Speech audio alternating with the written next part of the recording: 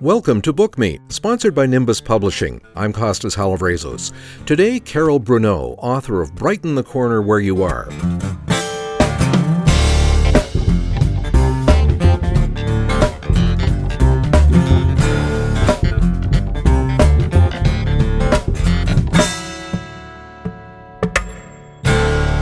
You can spot a Maud Lewis painting a country mile away. A spring explosion of tulips and apple blossoms frames a team of burly oxen staring straight at you. A bright red horse-drawn sleigh heads down a snow-packed road towards a rural church. There are no shadows in these distinctive scenes, but there were many shadows in Maud's life. Her joints were so gnarled with rheumatoid arthritis that it took both hands to steady her paintbrush. She and her husband had a relationship fraught with the effects of his drinking and general meanness. Carol Bruneau has imagined this intriguing woman's experiences and given her a voice in Brighten the Corner Where You Are, a novel inspired by the life of Maud Lewis. Carol Bruneau, welcome to Book Me. Oh, thank you for having me, Costas. You could have written this with some distance, but you chose to speak in the first person, as Maud herself. What gave you the confidence to do that? Well, for me, it was the only way to tackle her story, and it's a little bit arrogant, I admit. But initially, I thought her story has been told by so many other people, kind of speaking for her, but in the third person, more of a distant way, as you suggested. But I thought, this woman was bossed around all her life. Wouldn't it be interesting to try to get inside her head and imagine what she thought about things, and imagine a person who's a little more subversive than maybe the meek and mild Maud that we're led to believe in, or, that I guess is more of a popular conception of her. So I was really interested in trying to find a voice for her, and what would that voice be? Another aspect of her life and her story is the fact that she came from two worlds, very distinct worlds. Most people know about her life in Marshalltown, which is rural and isolated, and all the deprivations of that life. But her upbringing in Yarmouth was at a time when that town was a booming, thriving cultural place, with a lot of things happening. She would have been surrounded by a lot of interesting things. Yarmouth, of course, being a seaport, had all kinds of industry. It had lots of cultural events happening. Maud's brother managed the theater there, so she would have gone to movies all the time with her mom. So I imagine this very vibrant kind of life, even if she was quiet, even if she did spend a lot of time keeping to herself. But I imagined these two very distinct worlds, and I wanted her to have the vocabulary that would complement both of these worlds. We all know that our childhoods are so formative and really influence how we see the world and how we express ourselves and all of that. So to me, her years in Yarmouth would have been formative, and that's a big part of finding her voice for me. And aside from speaking in her voice, you free Maud of all her earthly limitations and struggles, and she had many, by giving her literally a bird's eye view of the people in her life, past and present, from her parents back in Yarmouth to her husband Everett to the people attending her burial. And you let her comment on all of it. Do you remember when you struck on that device? Yes, and I think it was pretty early on because, again, to try to give her story some sort of a fresh spin. And for me, probably the main things that have happened since her death to make her famous happened after 1970. For instance, her house being restored and installed in the Art Gallery of Nova Scotia, a big thing. So I thought, well, again, to really tell her story in its fullness, I need her to be omniscient in that way so that she can see from the grave, she can see all of these doings that are happening below her. I didn't want to just recreate her biography and the aspects of her biography that everybody knows about. So this gave me license. It made it fun to write. If not for that device, it would not have been fun to write. I would have felt more like I was just going through the motions, and kind of just simply recapturing or recreating what other people have already done. And she clearly identified on some level with birds. I mean, she has that wonderful crow, Matilda, that she keeps an eye on all the time. Yes. Well, I think Maud, I imagine her as a person who probably responded more to nature and creatures in nature than she did to humans. witnessing her paintings, the things that obviously gave her joy, birds, flowers, bees, butterflies. All those cats. And cats, of course, yes, and I can relate to that. To all of those things, actually, but I just imagined her having a special relationship with her surroundings, and especially in her isolation, and in a marriage that wasn't particularly, I can't imagine being very happy. To me, it would be natural that she would connect with the crows that would be around her yard and so on, and in particular, this Matilda. When Maud was in her 20s in Yarmouth, a young man makes her pregnant and abandons her, and her mother says, "How ever will we live this down? I never dreamed a girl of mine would turn bad." And you have Maud thinking to herself, well, crippled and bad, leastways I'm not poor. That would have made 3 strikes against me. Mm-hmm. Where do you think that feistiness and optimism came from? That's a really good question. I think the fact that she was such a creative spirit and she could lose herself in her painting, I don't think she would consider it feistiness, but I think it was that ability to sort of withdraw from the really troubling things and her way of dealing with the stigmas that would have surrounded her, especially at that time.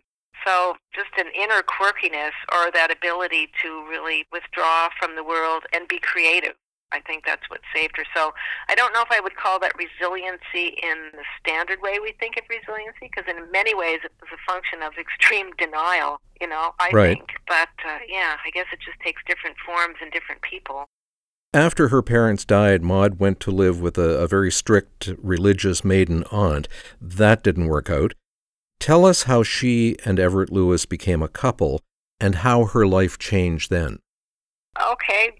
I based, my story as much as I could on research, and I think it's probably true that Maud would have seen Everett, when she was in Digby living with her aunt, because he was a fish peddler, as most people know, and the infamous story about him posting the ad at the store for looking for a housekeeper, which is just absurd. But anyway, I kind of imagined that. I believed all of that. But I kind of took it a step further to try to ask myself, how desperate was she that she would have walked into his life the way she is supposed to have? So the proximity of his little house to the county home, then the Marshalltown Almshouse, which it is properly called, that in itself was telling.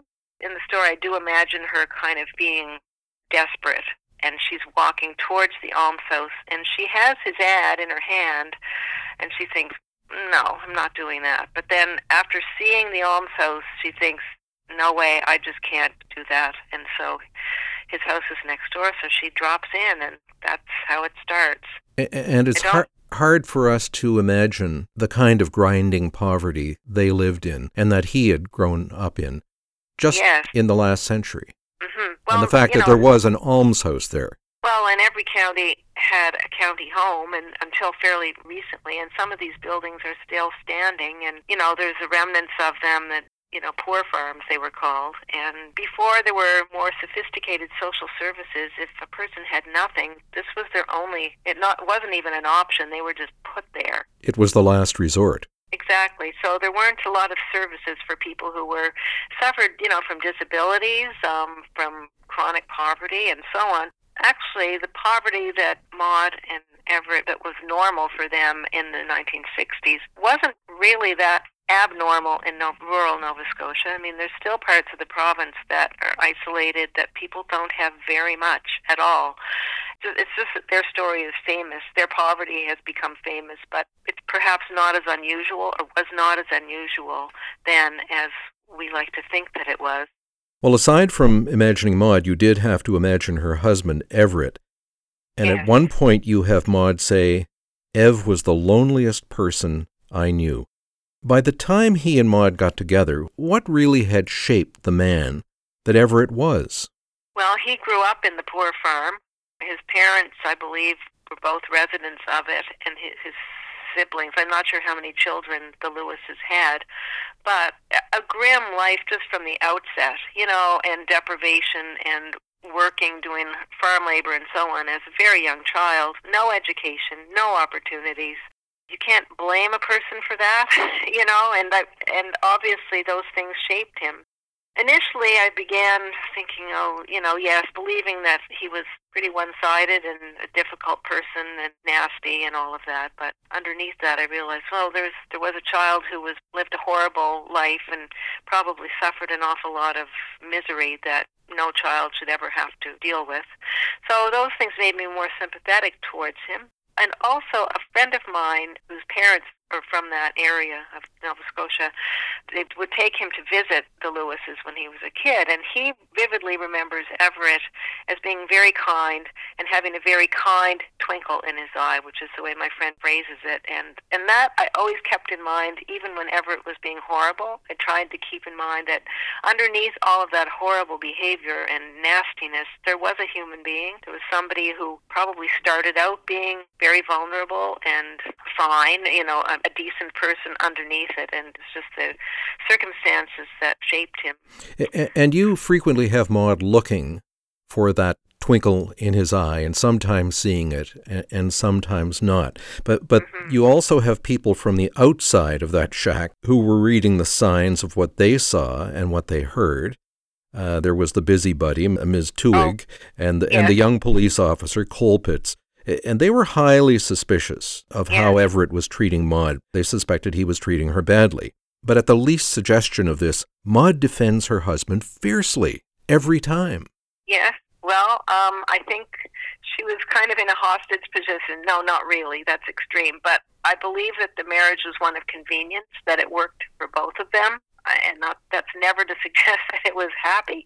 But the fact was that she depended on Everett for a roof over her head, for the food she ate. She had no other options. And so, of course, she would be really careful about not wanting to rock the boat. And I think, in such an abusive situation, she kind of had to, again, that function of denial that, he's not really that bad, or always looking for some reason to excuse him or forgive him, kind of because she had to, maybe rationalizing the situation, maybe justifying it to herself. I don't know. Well, I'm no psychologist, but it seems Maud and Everett were what you'd call codependent, because no matter what needs one of them wasn't meeting for the other, neither could really survive without the other. Exactly, yes. I really believe that, and I think that, there's people in old interviews that are online. For instance, the warden's wife next door at the poor farm remembers them as being happy and in love and all of this, which I think, I don't believe that, But again, I think, yes, as you suggest, codependent. It worked for both of them for whatever reason. It's certainly not what I would choose, not what many people would choose, but given to people that didn't have a lot of other options or any other options, it was probably better than each of them being alone on their own. And certainly, I think with Everett, he came to really exploit Maud's talent and exploit her abilities to bring in some money, so that colors the story as well. And it's another aspect that makes him less attractive as a person. Even capturing all of this, I did try to present what I could see as the evidence of what made each character tick, and allowing the reader to sort of form their own opinion. Is Everett forgivable? Right. Why would Maud forgive him? Of course, these are things we can never know. We can always just speculate. Very early in the book, Maud says, "Things buried and unearthed are the undoing of us all." And it turns out that she means this both literally and figuratively in this story. How important is that in crafting the characters in this novel and in your other works? Well, that's a really interesting question. Difficult question, actually, because automatically it's the sense of suspense in a literary way, as a device. Yes. To kind of cue the reader that, there are secrets here. But I think Maud's story especially is one of buried secrets and things that we will never know, especially pertaining to her daughter that she had no relationship with and so on.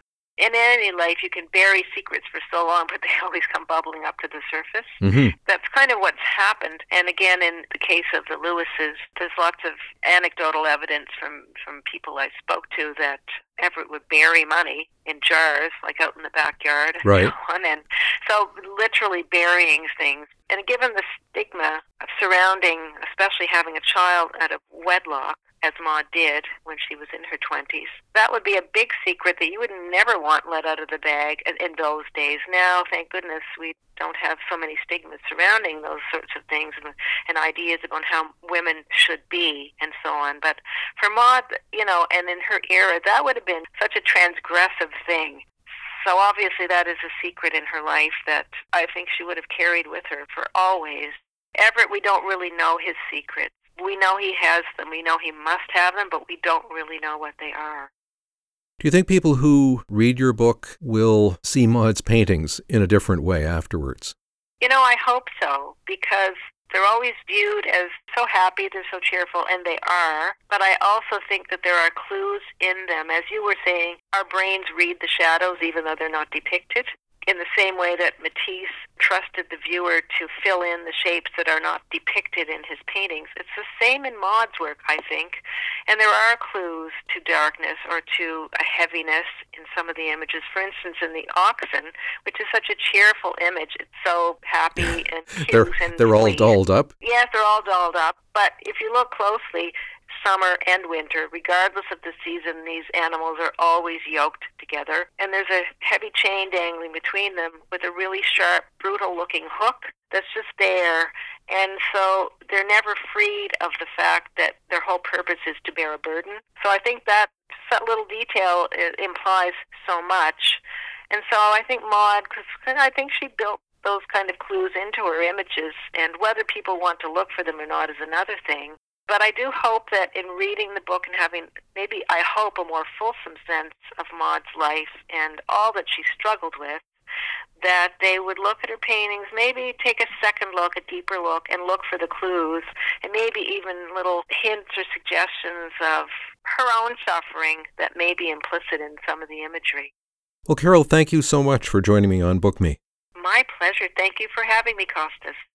Carol Bruneau is the author of Brighten the Corner Where You Are, a novel inspired by the life of Maud Lewis. It's published by Nimbus.